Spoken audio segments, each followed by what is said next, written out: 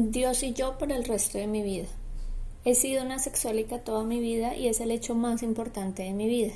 Tengo otras adicciones y también otras confraternidades. El sexolismo no es el que me mataría más rápido, como dice el refrán, pero es el foco principal de mi vida en recuperación, siendo el más incluyente y omnipresente de ellos. De hecho, como leí en la literatura y en el diccionario Webster, la lujuria toma innumerables formas. No es solo sexual de ninguna manera. Por lo tanto, conceptualizo todas mis otras compulsiones como una manifestación de mi adicción primaria a la lujuria. Entonces, ese es mi mayor énfasis en la recuperación. También es en el cual la recaída es más tentadora día a día, ya que no tengo que ir a una tienda a comprar algo, ni ir a un sitio para recaer, etc. Y eso lo he leído hace tiempo. El precio de la recuperación es la vigilancia eterna. También soy consciente de que la complacencia mata a los adictos.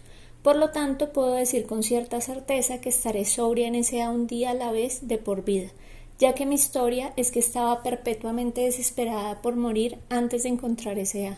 Ninguna otra confraternidad curó este problema de salud mental cuando yo no estaba sexualmente sobria. No es mi intención revivir aquí mi primer paso en detalle. Basta decir que descubrí la lujuria en mis años de escuela primaria. Mi experiencia juvenil fue típica de la edad, el sexo conmigo misma, pero yo estaba bajo instrucción religiosa en ese momento y me dijeron que el sexo conmigo misma era malo. Luego fui abusada sexualmente por 2 hombres, mientras todavía estaba legalmente bajo las leyes de protección, que he denunciado ya a las autoridades. Esta experiencia resultó en un severo autorrechazo. A los 13 años comencé a pedir ayuda para dejar de tener relaciones sexuales conmigo misma, algo que seguía pidiendo 43 años después, cuando encontré S.A. Yo calificaba para S.A. el año antes de que comenzara a existir. Mi difunto esposo era 37 años mayor que yo y tenía discapacidades físicas. No necesito ir más lejos para decir que no pude lograr serle fiel en estas circunstancias. Admito y me hago responsable de mis propios defectos de carácter en este aspecto, derivados de mi enfermedad sexólica. No lo culpo, seguí buscando ayuda, pero hasta llegar a S.A. nadie tenía una solución. Desde su muerte hace 14 años, mi problema con el sexo ha sido exclusivamente conmigo misma. No tengo ninguna intención de volver a casarme. El sexo conmigo misma me llevó a la desesperación y fue en esta desesperación que contacté a S.A. Todavía soy religiosa, no en la misma tradición que cuando era joven, pero eso significa que de las confraternidades S.A. es la indicada para mí. Como puede ver, nuestra definición de sobriedad sexual concuerda completamente con mis propias creencias sobre el comportamiento sexual. Me uní a S.A. en septiembre de 2020. Asistí por Zoom, ya que no tengo automóvil y vivo a 55 millas de la reunión en persona más cercana. Zoom se convirtió y sigue siendo en mi grupo habitual. Por supuesto, también fue durante el periodo del confinamiento por COVID. El confinamiento fue una gran bendición para mí, ya que S.A. optó con entusiasmo por Zoom, como todavía lo hace. Soy una bebé S.A. y no estaría sobria si no fuera por Zoom. Proveniente de otras comunidades, tuve la gran ventaja de saber cómo debe comportarse una recién llegada. Así que en mi segunda semana en la confraternidad empecé a pedirle a varias mujeres que fueran mis madrinas. Conseguí la literatura en formato impreso y en Kindle y de inmediato comencé mis 90 reuniones en 90 días. En esos 90 días calculo que asistí a 330 reuniones por Zoom. En otras palabras, me entregué por completo a todo esto, llegando a cualquier extremo por mi sobriedad. Logré conseguir una madrina temporal, escribí mi primer paso y lo entregué en un grupo de mujeres. Resultó ser que solamente éramos 3 de nosotras, así que más tarde se lo entregué a un grupo internacional mixto más grande. Ahora sentía que me estaba convirtiendo en una miembro real. Después de 4 meses me fue posible asistir ocasionalmente a mi grupo base en persona. Con el tiempo organizaron un día de recuperación en persona. En ese momento rompí en llanto y espero que nunca olvide lo que dije ese día. Me he unido a S.A. hoy. Hasta ahora he estado dando tumbos por mi propia sala de estar. Desde entonces he asistido a otro día de recuperación y a 2 convenciones y continúo asistiendo ocasionalmente a mi grupo base en persona.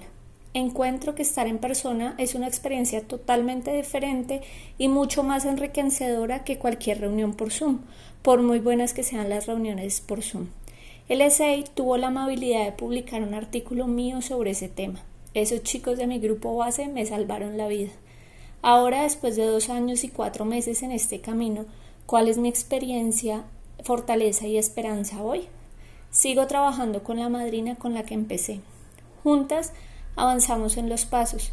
Después de haber participado en 2 talleres de fin de semana en los que trabajamos todos los pasos, excepto el 9, estoy trabajando en los pasos 10, 11 y 12 a diario. Mi madrina está profundizando más en ellos conmigo a partir de pasos en acción. Actualmente estoy en el paso 4, avanzando a través de las lecturas prescritas en el libro. Nunca olvidaré haber asistido a la reunión internacional que mencioné pidiendo disculpas por tener solo 24 horas sobria. Alguien respondió que el récord mundial de sobriedad es de 24 horas. Hoy, mientras escribo mi historia, podría dejar que mi voz interior adictiva me condene por mi pasado y me condene a una vida sin esperanza. El principio de las 24 horas es crucial para mí. También es parte de mi religión personal el hecho que las bendiciones de mi poder superior, a quien yo llamo Dios, se renueven cada mañana. Esto se ajusta perfectamente a mi mentalidad en SA. Hoy no estoy condenada por mi pasado. Hoy me siento feliz, alegre y libre.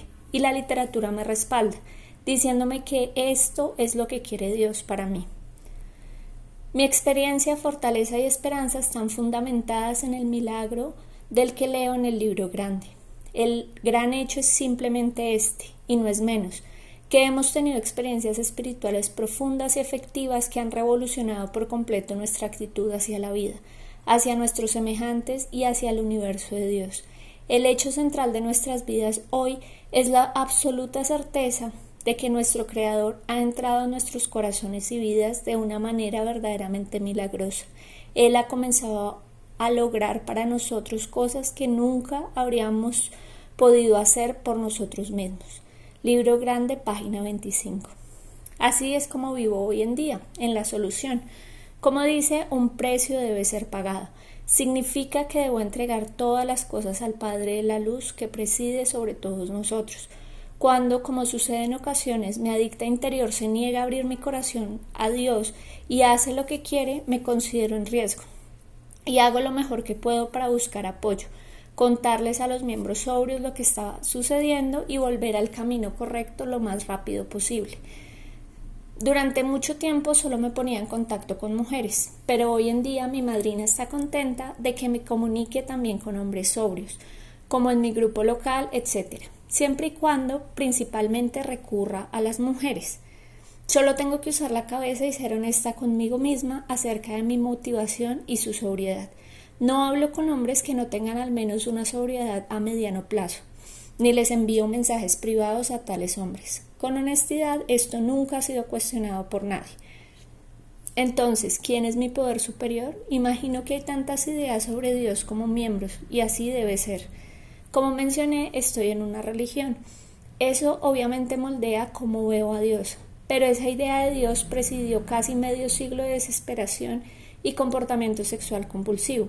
Así que hace poco tiempo trabajé el paso 2, lo trabajé con diligencia, utilizando el gráfico del paso 2 en el libro Pasos en Acción. Solo me doy cuenta ahora mientras escribo que he estado sobria desde ese día hasta hoy.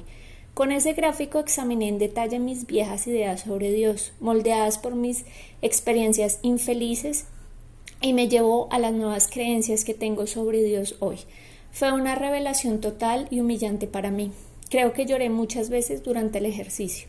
Entonces, sin usar términos no relacionados con ese el Dios en el que creo hoy no solo me ama incondicionalmente, sino que realmente le gusto y desea que sea feliz, alegre y libre, en paz y serenidad. Él quiere que esté sobria y me mantendrá sobria sin importar las dificultades y el dolor que la vida me presente, siempre y cuando yo mantenga una conexión real con Él y no confíe exclusivamente en la confraternidad, como en las aplicaciones de chat que SA utiliza. Cuando todo lo demás me falla, se me ha enseñado a recurrir a mi trabajo en los pasos y al hacerlo, recuperar mi conexión con Dios. He estado leyendo durante mucho tiempo. Cuando todo lo demás falla, trabaja con otro alcohólico, sexólico en este caso. Pero para mí eso no siempre funciona. La literatura y el trabajo de los pasos, la oración y la meditación por cualquier método y un descanso en la comunicación con otros miembros de SEA es lo que a menudo se requiere, al menos para mí.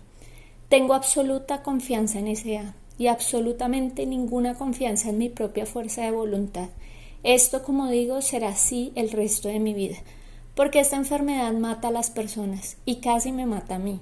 Hoy y solo hoy tengo una vida totalmente más allá de mis sueños más salvajes. Gracias a Dios. Dios seguramente está para el sexólico. Kathie S, Devon, Reino Unido.